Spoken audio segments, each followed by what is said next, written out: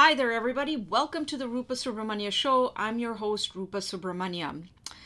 Today, we have an amazing show for you. We're going to be speaking to a remarkable and courageous person whose life story navigates the intricate intersection of faith, culture, and human rights advocacy. I'm thrilled to have Yasmin Mohammed on the show. She is a Canadian with Palestinian and Egyptian roots. She's a dedicated human rights campaigner. She stands as a fierce advocate for the rights of women and oppressed minorities in Muslim majority countries, and more generally is seen as a stern critic of religious fundamentalism all over the world. She's also author of an important book which I urge you all to read. It's called Unveiled: How Western Liberals Empower Radical Islam.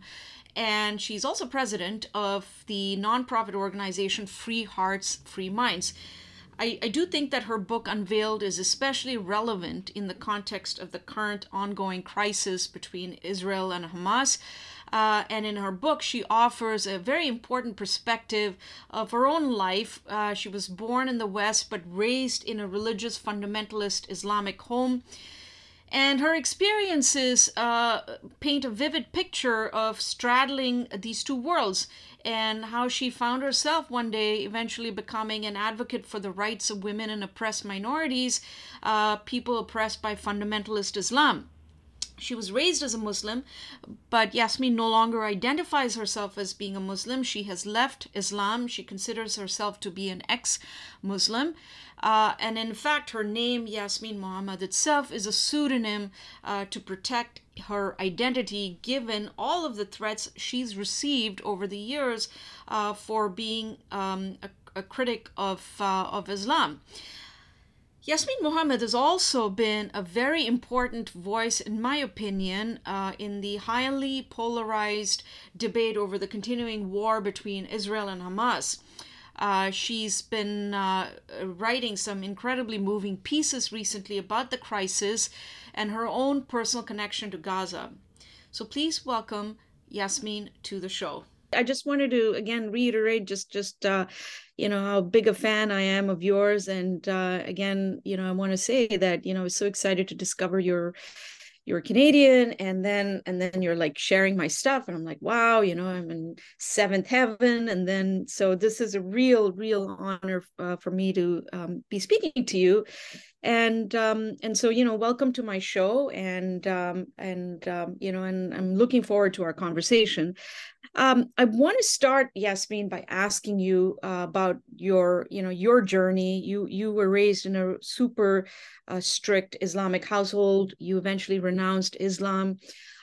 Could you share us? I know you've talked about this many times, but for the purpose of this show, could you share with us your journey? What was involved in breaking free from the constraints of an intensely religious environment in the context of the religious household you were growing up in? So to be honest, when I was growing up, I didn't think that it was intensely religious. I didn't feel like, we were extremists or super, fundamentalists by any means. It was the same as everybody in my community, everybody that I knew at the mosque, everybody that I went to Islamic school with. And now that I'm an ex-Muslim, it's so similar to the stories that I'm hearing from people. I've got a podcast as well called Forgotten Feminists, where I speak to women who, mostly the podcast is women who have renounced Islam. And we finish each other's sentences. Like it was really not as extremist um, as it's now popular to say. The truth is the mainstream Muslims were more like me, and the rare ones are the open-minded, freedom-loving Muslims who renounce Hamas, who renounce, the anti-Semitism and the homophobia and the violence and all these other aspects of the religion. They are the ones that are the rare gems. So yeah, the way I grew up, I think was pretty typical. even though I was in Vancouver, Canada, it was not typical to my peers in Canada, but it was pretty typical to a Muslim upbringing. When my mom was divorced from my dad, she was just her and 3 kids in Canada on her own. And so she went to the mosque looking for support, looking for comfort, looking for friendship. And that's where she found a man who was already married, already had 3 children, but he took my mom on as his second wife. So technically that's illegal in Canada, but it happens all the time. The first wife was his legal wife, and my mom was his Islamic wife. And his first wife and set of kids lived upstairs, and we lived downstairs. And, my sister and I were put in hijab. We went to Islamic schools. Everything became haram when he entered our life. It was like I could no longer play with my non-Muslim friends. I could no longer celebrate birthdays. I could no longer go swimming, ride my bike, listen to music. Everything was forbidden. So, my mom started to become, him and my mom together started to become a lot more Islamist. So a lot of political, as opposed to just the religion, the faith, the belief system, there's also part of the religion is this idea of a caliphate, and that Islam needs to dominate the planet, that everybody needs to be Muslims. So that's more of a political ideology that's referred to as Islamist, and that started, well, the most popular is the Muslim Brotherhood. So after the Turkish Ottoman fell, the Muslims got together and they're like, okay, what do we do now? How are we going to spread Islam? We can't do it like the sword and raping and pillaging the way we did the first time. So let's try and come up with another strategy. And they came up with the strategy that they've been using for the past 100 or so years, which is, it's a multi-pronged approach. One of them being immigration, another one being through the wombs of the Muslim mothers. So basically through marry multiple women and get each one pregnant multiple times. And then you have a lot of Muslims in that area, and then you can have political power. And the third one is using secular laws against itself, which is one that we see happening quite often in Canada. So my mom and the man that she married kind of got swept up in this Islamist boom, which was really indicative of what was happening all across the Middle East and North Africa and the Muslim world, starting with, the Islamic regime in Iran was the big boom. And then it just spread. And so, and it spread everywhere. So the mosque, we used to have this little mosque that was run by an imam from India. And he was very like, love thy neighbor kind of imam. And then when the Saudi money came in, suddenly he was replaced with an imam from Egypt, and his wife was wearing niqab, like head to toe in black. We'd never seen that before. The kids are running around going, there's a penguin, there's a ninja, like at the Islamic school. We're like, what the heck is this? But everybody got swept up in it. Suddenly you saw everybody was wearing niqab. It was more popular than hijab even. Yeah, so that was the whole trajectory up until 9/11, basically. For me, that was the big boom for me. When 9/11 happened, I had already, I'm skipping over, there's so much, Rupa, but basically. Oh, no, of course. Yeah. Yeah. I was just going to ask you, in terms of time frame, when was this? When, your parents, your mother and your stepdad, you saw them getting increasingly radicalized. You were in an Islamic school. I'm wondering, was this before 9/11? Oh, yes, that was in the 80s and 90s. Okay. Yeah. So then I'm assuming that 9/11 had the effect of making people who are already radicalized, if it's even possible to get them more radicalized. Oh yeah, super empowered, super excited, super happy, super Mm, feeling very powerful, very similar to how they're feeling right now. mm, Um, yeah, it was that was part of the reason,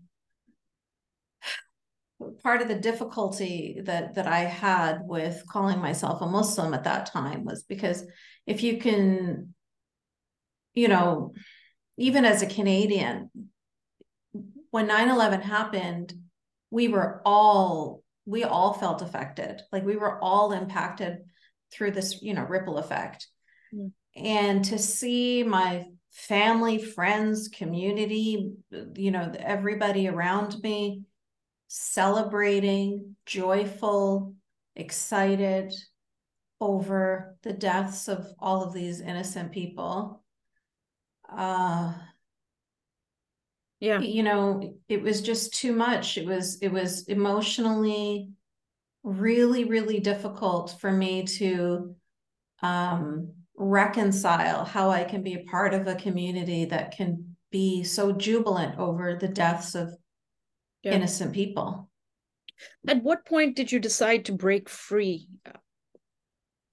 So when 9/11 happened, I was in a university at that point. I had broken free. So my mom had forced me into a marriage, and the man she married, I don't like to refer to him as anything else. Yeah. Um, they had forced me into a marriage with a man who my mom chose because she said he's strong enough to control you. So they Mm, chose a terrorist. He was an Al-Qaeda terrorist, and he had been in Afghanistan with bin Laden for, over a decade before coming to Canada. And once I married him, of course, head to toe in black. My life was completely shut down, separated from everybody. It's as horrible as you could possibly imagine when I say I was married to a terrorist. Um, but I had a daughter with him. mm. And when I had my daughter, I knew that I didn't want her to live the same life that I had lived. And I knew I had to get out. And um, so I was able to get away from him, was able to get away from my mom. Very difficult, convoluted, complicated process, but I'll just skip past it all. Eventually, I was able to get away from them all and start going to university, which I never imagined I would ever be able to do. And in university, I was taking a history of religions course. And that was the first time in my life that I was able to critically examine Islam. I was actually able to ask questions, which was completely forbidden before that. Questions were like, if you're asking questions, that means the devil is whispering these things in your ear. So I'm taking this course where I'm allowed to critically examine the religion for the first time. And also 9/11 happened at the same time. So really, I was just like, from both intellectually and emotionally, I was just bombarded. And by the end of that year, I knew I didn't want to be a Muslim anymore. But I didn't have the courage to come out publicly. And by that, I mean, like, I still called myself a Muslim. I just said, oh, I'm not really practicing, or I'm not very religious, and things like that. And it took a while before I started, taking off my hijab and being publicly looking outwardly as how I felt inside. It's a slow, difficult process for many reasons, and one of them being you can be executed for the crime of renouncing Islam. So yeah, and also my daughter, Yeah. her dad is a terrorist, and he with a very big organization, and I didn't know where his friends were and if they would find us if he sent them after us. And so I stayed quiet for a very long time. So, how old were you, or in what year was this when you were in university and you took this course at university, and you had this moment of realization just how incredibly, I must have been, yeah, it yeah, was 20. I was in my 20s. I was in my mid 20s. So it was kind of like a process, I yeah, would say probably by the time, um, Yeah, and probably not before I was 30, maybe 29, 30 was when I was finally able to say, I'm not a Muslim anymore. Well, that's so I wanted to ask you about that. A lot of Muslims will, that I've debated with, and I'll just briefly tell you, I partly grew up in Dubai at a time when it was not as liberal. I even put that in quotes because I don't think they're truly liberal. At a time when it was, again, you can't question Islam there, and it's very similar to your experience in the sense that asking questions would be like the devil is making you do this. And when I came to Canada, I experienced this incredible freedom where I could express my thought, I could criticize anything, and I really grew intellectually as a person when I came to Canada. A lot of Muslims that I debate with, devout Muslims, will say, no, that is not representative of mainstream Islamic view. What people are doing, that's not Islam. Islam is religion of peace. It's a peaceful religion. We don't intend or we don't mean any harm to anybody. And so this is all like misinformation or a misunderstanding or a misinterpretation of what Islam really stands for. And so we are devout Muslims, and they haven't left the faith. You decided that you just didn't want to be part of Islam anymore because you don't think, because for you, Islam does represent those things.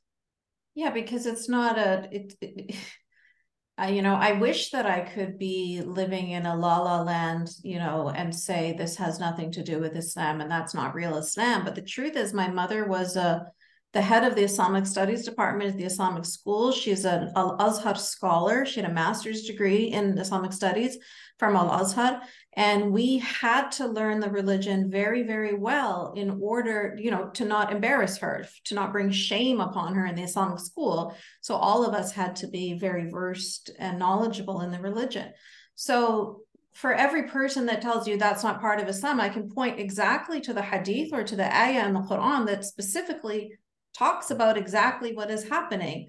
So, 80% of Muslims don't even speak Arabic. They can read it as if you're reading, any other language that you just can't understand. You can phonetically read it. They can phonetically read the Quran, but they don't understand what it is saying. And on top of that, most Muslims don't even bother reading the Quran. One book, they couldn't even be bothered to read it, let alone all of the ahadith. So they just take whatever their imam tells them. And if it's a nice imam, like the one that we had from India before the Egyptian one came in, then sure, you can go your whole life thinking that this is a religion of peace and everything's lovely and there's no problems. But if you go into the actual books yourself, if you do your own research and your own reading, you'll find that the imam has been protecting you from all of that. The imam has chosen to pick and choose the good verses and to share those with you. And, good on him for doing that. That's great. There's a lot of imams out there that do that, but we can't pretend that that has nothing to do with the religion. And if you just look at the, like, let's say, for example, when they say, oh, homophobia has nothing to do with Islam, killing the LGBT has nothing to do with Islam. Okay, well then, can you explain to me why 15 Muslim majority countries that are, their religions were, their laws were created by Sharia scholars, PhDs in Islamic studies and in Islamic law, and those countries have decided to execute gay people. So, you know what I mean? Like, so if you're just some dude that is in Toronto and you think that you want to be a Muslim and gay at the same time, that's cool. That's fine. You have every right to do that. But you can't pretend that your religion does not call for your execution. It absolutely does. But you can choose to renounce that or ignore that or pretend it doesn't exist and then go on living your life. But it is an outright lie to say that the sources for all of the violence that we're seeing, the anti-Semitism that we're seeing, the anti-woman you know, bigotry that we're seeing, the all of this supremacist narcissism that we're seeing, all of that, all of it has a straight root back into the doctrine. And what's important to note here is the doctrine in Islam is different from other religions in that it is considered the literal word of Allah.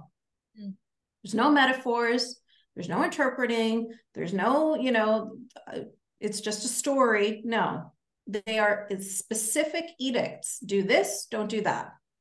And so when it goes back to the Quran and when you see it written there, and if it says, you know, whatever it is that it says, then that's what it is. It's the word of Allah. If it says beat your wife, it means beat your wife. Amazing. And we've come to a point here in Canada that even questioning the doctrine of Islam is seen as Islamophobic. Anything that criticizes Islamic practices is seen as Islamophobic, and you're censured. You could be censured as a result of that. So basically, you're saying that there's no such thing as a secular Muslim. That concept cannot exist. Oh, no. I definitely believe that there are secular Muslims out there. There's no such thing as a secular Islam. Okay. Yeah. So if there's a secular Muslim out there that, you know, and there are lots of them, they are choosing to ignore, they're cherry picking their religion. And that's, you know, I have no problem with that. I think that's great. I would rather be neighbors with a Muslim who is not following their religion literally versus a Muslim who has chosen to follow it literally. But even those secular Muslims, they don't know, or they are lying when they say that that Islam itself is very anti-secular, incredibly anti-freedom of religion. They'll execute you. That's the freedom you get. Yeah. Do secular Muslims, even if they're selectively, or maybe they're the selective amnesia when it comes to what the Quran, the Hadiths actually say, you think, in a sense, do they present you know, a path towards reforming Islam? Because Islam hasn't, to my knowledge, has not gone the kind of reformation that we've seen in Christianity, for example, or even my religion, Hinduism, which has gone through various waves of reform, but Islam hasn't. When a secular Muslim goes up against someone who is like a mullah, who really truly believes in what or an imam who truly believes in what the Quran is saying, literally taking it at face value, do you see that as a way that the religion could be reformed? Because it's kind of fostering some kind of a debate, if you will. Yeah. The truth is, secular Muslims their lives are in just as much danger as mine is, or any other person who has outwardly and outrightly renounced the religion. They are hated in the Muslim community. They are considered not Muslims, you know. So, you know, let's take some examples. Like, for example, in Pakistan, there's an Ahmadi community of Muslims that are just different. They have different beliefs, but they still want to consider themselves Muslims. Or Shia in Afghanistan. What happens to the Shia in Afghanistan? They're killed. What happens to the Ahmadi in Pakistan? They're killed. These are other Muslims. But because they believe in a slightly different flavor of Islam, they're killed. They're persecuted or executed. So when you talk about secular Muslims, or even people like me who are ex-Muslims, they see us as all the same. Unless you are following exactly the way that they want you to follow it, then you are, you know, at risk of being murdered. Yeah. Tell me a bit about the hijab, Yasmin. I have been openly critical of the hijab, especially when it comes to kids wearing them. I think if you're an adult, my own view is when it comes to a range of different things, you're free to do what you want, as long as you're not breaking the law. But for kids, you know, I've seen with my own eyes in places like in India, I've seen 6-7-year-old girls being forced to wear the hijab. And I've asked the parents, why are you doing this? And they've said, well, we need to protect her modesty. And I said, why? She's only 6 years old. Why are you basically sexualizing this poor child at that very young age? And the reaction I get when I say this kind of thing here in Canada is that I'm accused of being an Islamophobe, and people are not able to understand that it is inherently problematic to impose the hijab on a child. What does the Quran say? What is your own view on the hijab? Women in Iran are dying, basically dying Exactly. in the streets of Iran to get the hijab off their heads. And here we're seeing it as a symbol of women's empowerment. How do you explain Yes, that? absolutely. So it's women in Iran are obviously superhuman, amazing, standing in front of the IRGC, burning their hijabs. They're at a completely different level of bravery. But there are feminists all across the Muslim majority world doing the same thing. Maybe not as outwardly and as, courageously, but they're doing it. Feminists exist everywhere that are pushing against this hijab and that are pushing for a woman's freedom to choose to take it off, because they like to tell you that it's a choice, but your only choice is to put it on, but you don't get to choose to take it off. Once you choose to take it off, whether you're in Algeria or in Egypt or in Iraq or in Pakistan, you will either be, the society will look down on you as like a filthy, dirty whore, on one end of the scale, and at the other end of the scale, you could be honor killed by your family because they're so horrified that you would dishonor the family by showing hair.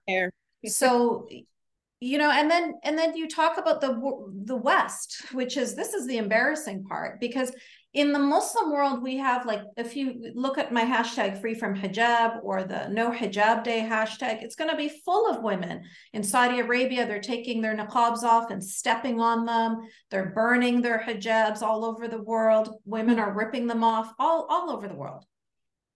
But in the West, that's where they believe that the hijab is an empowering symbol. Nobody believes that in the Muslim world. Everybody understands, all the feminist women all over Middle East and North Africa understand that this is an anti-woman tool of misogyny. It perpetuates rape culture. It encourages victim blaming. It's a gender segregating piece of clothing. And we risk our lives to remove it. People are thrown in prison over it. I don't know how you can pretend that anything with that long list of crimes around it can be empowering. But in the West, they have somehow just slurped up the Islamist propaganda. This word Islamophobia was created in Iran. It was created by the Islamic Republic of Iran to delude these useful idiots in the West into making them think. Yeah. I mean, the truth needs to be said, Rupa. At the end of the day, like, they to get them to bleat like sheep, Islamophobia, Islamophobia, Islamophobia, whenever they see anybody criticizing this religion. And it absolutely needs to be criticized. And it is criticized. You're talking about, you don't like to see children in niqab. Either do I. And in Egypt and in Morocco and in so many Muslim majority countries, they don't want to see their children, their little girls in hijab in the schools either. And in fact, in a lot of those countries, they have banned the niqab as well. But when it happens in those countries, we don't hear about it, even though it should be something to be celebrated. But instead, when France, for example, says we don't want children to be wearing hijab in public schools, everybody is up in arms. You have all of the Western left, screaming like, no, let the children be oppressed, sexualize the children in France. Like, what are you celebrating right now? What are you encouraging right now? But the reason why they're such useful idiots is because they don't know anything. They don't understand the context.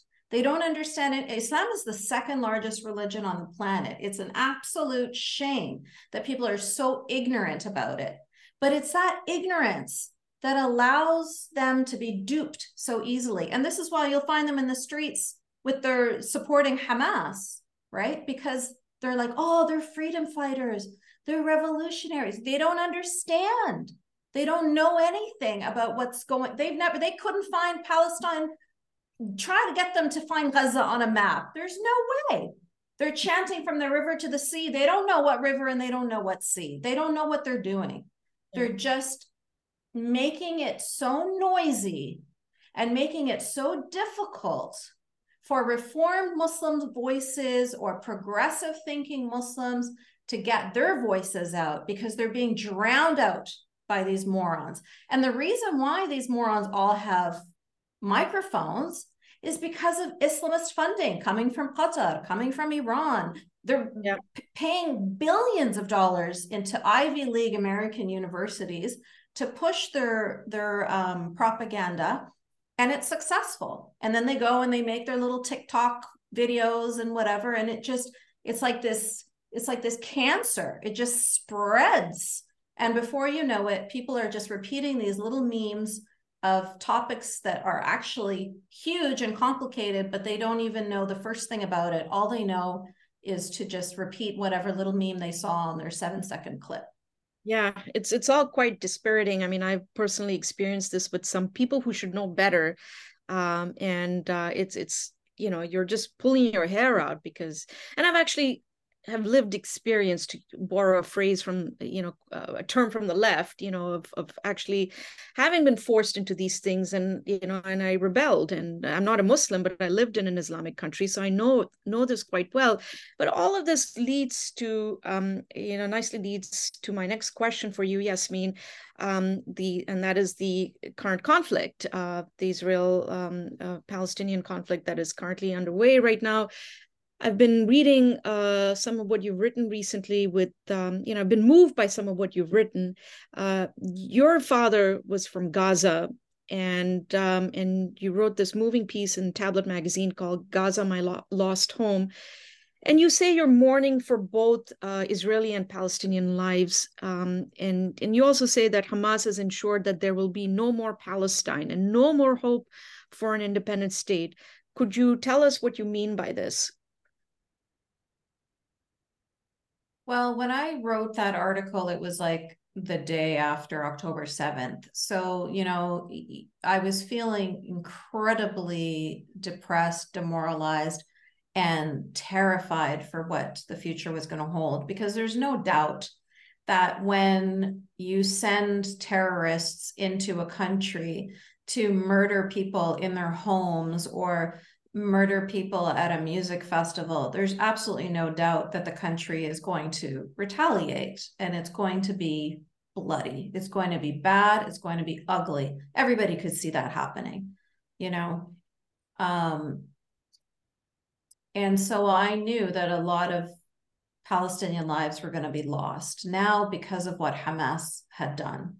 I don't care, to be perfectly honest, if Hamas lives are lost.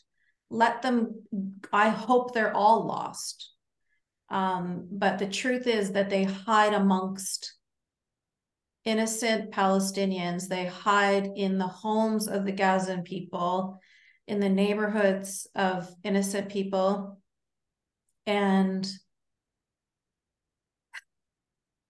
as much as we would love to be able to say that that Israel would like to, only kill Hamas terrorists and not hurt any civilians or not hurt any innocent people, that's simply not possible in war. And it's simply not possible when you're dropping bombs. War is really ugly, and a lot of people now are playing sort of this game where they can say, as if it's like a video game where you can go in there and pinpoint specifically who it is that you want to kill. It doesn't work that way. Israel called people literally in their homes, telephoned each family and said, get out. because there are Hamas terrorists in your neighborhood and we are going to bomb it. So they did as much as they could to try and save as many civilian lives. But, like, let's take a look at what America did after Pearl Harbor, right? They dropped nuclear bombs on, Nagasaki and Hiroshima.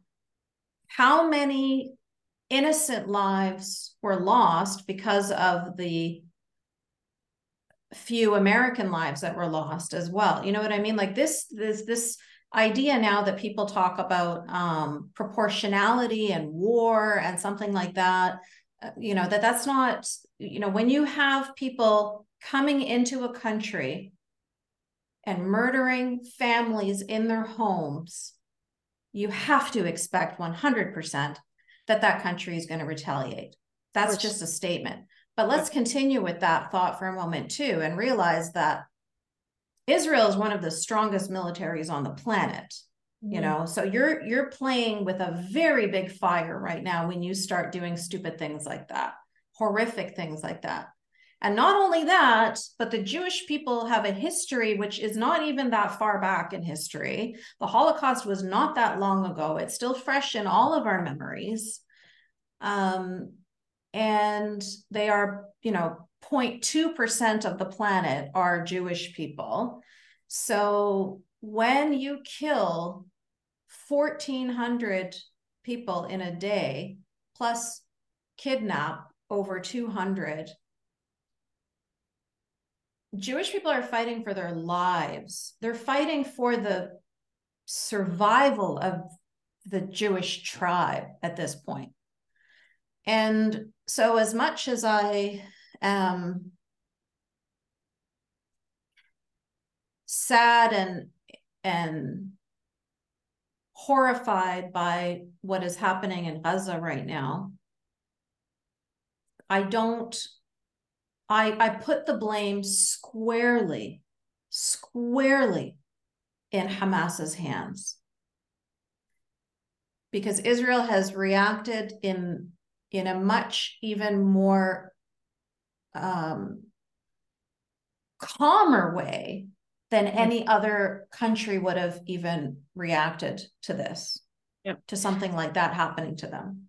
Yeah, no, I absolutely agree. I mean, Israel is often caught between a rock and a hard place and held to an impossible standard. It's surrounded by countries that do not wish its existence. Would these are very hostile countries. Even if they made peace with Israel, they're still very fundamentally quite hostile. I think it's possible to feel empathy, as you have written about, empathy for the people of Gaza, innocent Gazan civilians, the children and the elderly, who have been caught in this, who've been caught up in this conflict. They're suffering. The Israeli civilians have suffered. They're also suffering. They continue to suffer from the barrage of Hamas rockets that continue to hit Tel Aviv, and thank God for the Iron Dome. And I think it's possible to feel empathy for Gazan civilians without saying that they're all Hamas supporters. And that was going to be my next question to you, which is something you point out. I think it's a very important point that is missing in much of the discourse I feel here in Canada. That, you said that many people wrongly conflate Hamas and all Palestinians, and that some people have just assume now that if you're advocating for the Palestinian cause, and let's remind ourselves that the Palestinian cause has been a cause that has predated this current crisis. It's been there. Well, why are we talking about a two-state solution if there is no Palestinian cause, right? So that these people are supporters of Hamas. I'm sure there are many supporters of Hamas at these protests. And but how do you think that this conflation has come about that's something that I'm trying to figure out in the context of this current crisis. 2 years ago, I'd see these marches on my street in Ottawa, from the river to the sea. Nobody paid any attention to it. No one called them Hamas supporters, although I'm sure they were, but now they're seen as Hamas supporters. What do you think is going on? Well, I mean, these rallies started immediately after October 7th. Like October 8th, they were in the streets talking about revolution, talking about freedom fighters, talking about like our glory to our martyrs. Like there was no question. So the any marches that would have happened prior to this could have potentially been people who truly were interested in, in the Palestinian cause. Mm. But after October 7th, those people have been, it almost, I don't want to say hijacked, but they have been, there has been an interjection of many people who also support Hamas, like celebrate Hamas. And so that's the difference. Now, we talked before about how my dad was from Gaza, and one of the things that my dad spent a lot of time in his activism speaking up against Hamas, he was disgusted and angry that when people think of the Palestinian cause, they think of Hamas. He's like, you know how horrifying that is? You know how embarrassing it is that people equate your homeland to terrorists? He was so repulsed at that. But what's he going to do? What's any freedom-loving, peace-loving Gazan going to do? Their voices are not heard. In Gaza, when they tried to have, they had protests. They had a protest called "We Want to Live," and that was a protest against the Hamas quote unquote government. And people were just like, they disappeared. They were beaten up in the streets. They were arrested. There are videos online of this one man who was being dragged behind a motorcycle. Like his body is just being dragged. There's all sorts of stories. There's a very important organization called Whispered from Gaza, where they ask people from Gaza to tell us exactly how they're feeling and what they're thinking. And they share those audio clips, and then they add like animation to it. And in those audio clips, you can hear people from Gaza telling you about how when the Hamas leadership came in, there was basically a civil war where they murdered the Fatah supporters, who was the more the non-terrorist although leaders. they were terrorists at one point. They were, yes. I mean, potato. I guess it's all history is it's a spectrum of terrorists. Exactly. History is complicated. There's no question about it. I mean, I do have to remind people that the PLO, Yasser Arafat, was a terrorist at one point. Exactly. And then exactly. Then no he doubt. Was, normalized, and he wanted to make peace, and all of that is good. I think eventually everybody wants a peaceful solution to what is going on there, and you want long-lasting peace and not just something that things under boil. Is it possible to eradicate this ideology? I mean, it's a bit like what you're telling me about radical Islam or Islam in general, which is why you're an ex-Muslim, because you're just like, you've given up on this. It's like there's no hope there. And Hamas ideology and this kind of extremist ideology, can you actually completely eradicate this? So when we talk about the Hamas ideology, like if you look at their manifesto, they're quoting the Hadith. When they talk about Muslims will kill all the Jews until the rocks and the trees will call out, "Oh, Muslim, there's a Jew hiding behind me, come kill him." That's a Sahih Hadith. So if you're a Sunni Muslim, which is about 90% of Muslims, you believe that to be true. That is a prophecy. That is this is part of your religion. And so the only way, the sad truth is it's really like a hydra. It's like that mythical hydra, the snake that when you cut off its head, two more are going to grow in its place. Hamas is just one head of this snake. Even if you chop it off, who cares? Nothing happened. Where is the funding for Hamas coming from? It's coming from Iran. All they're going to do is pass it. Okay, fine. We'll pay Hezbollah now. You know what I mean? Like, or what happened when we eradicated Al-Qaeda? ISIS grew. You can't eradicate an idea. This will continue to morph. It will continue to grow. As long as people are still believing this doctrine to be the word of Allah and to be something, immutable. When we start to empower and support reform-minded Muslims and their voices and their work, then maybe they can start to become the dominant voices. They can start to become the mainstream Muslims. But right now, the money coming from Iran and the money coming from Qatar and all of these Islamist organizations that are paying for Ilhan Omar's campaign and Kamala Harris's campaign and Rashida Tlaib's campaign, we're up against that. Like who do the progressive Muslims have to support them? They have petrodollars behind them. What do we have?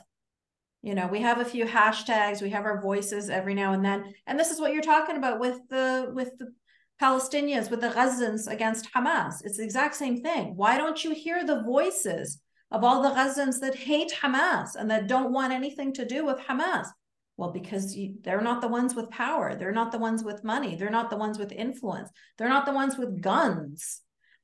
And so this is what it is. It's David versus Goliath right now. And if the progressive-minded Muslims can get the support of the West versus the way the West is supporting the actual fundamentalists, the conservatives, the extremists, if they started putting their time and energy and effort and money behind supporting liberal-minded Muslims, then we might have a chance, because it has to come from within. It's not going to come externally. Then maybe they'll start to become the mainstream voice. Who knows? I won't be alive to see it, but I hope it happens. Final question for you. What do you think is the future for Gaza? Do you think a two-state solution is possible? What'll be the future of the Palestinian people by the end of this? I mean, that's a really great question. I personally do not think that history will repeat itself. I do not think that this teeny tiny country of Israel that will ever allow itself again to be in this position. So before October 7th, there was like tens of thousands of people from Gaza were coming into Israel every day to work their 9 to 5 and then crossing the border and going back home to Gaza again. That's never going to happen. That's never going to happen again.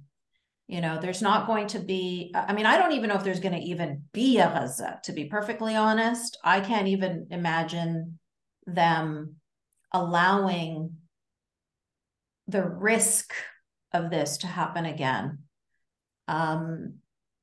But who knows? I might be surprised. I don't know, but I can't imagine, I think it's really too soon to even ask that question. It's like if it was immediately after World War II, would we ask Jewish people if they want to be neighbors, with Germany? That's it. Yeah. How can you even ask that question right now?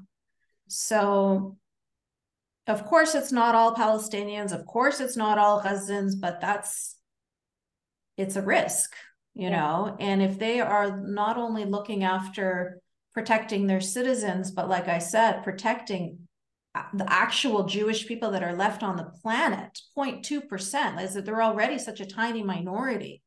Yeah. And they want to have one tiny sliver of the planet where they can live in peace and comfortably, then they're going to make sure that the people that are living there are completely protected. So I don't know. And this is why in that tablet article that I wrote right after this happened, my feeling was, this is it. We're done. There's never this two-state solution that we tried, for over 70 years for it to happen, was constantly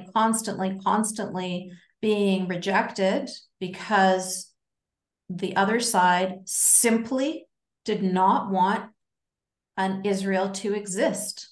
From the river to the sea, Palestine will be free. They do not want to see, the whole thing needs to be Palestine. And so it was an all or nothing attitude. And unfortunately, it looks like now it's nothing.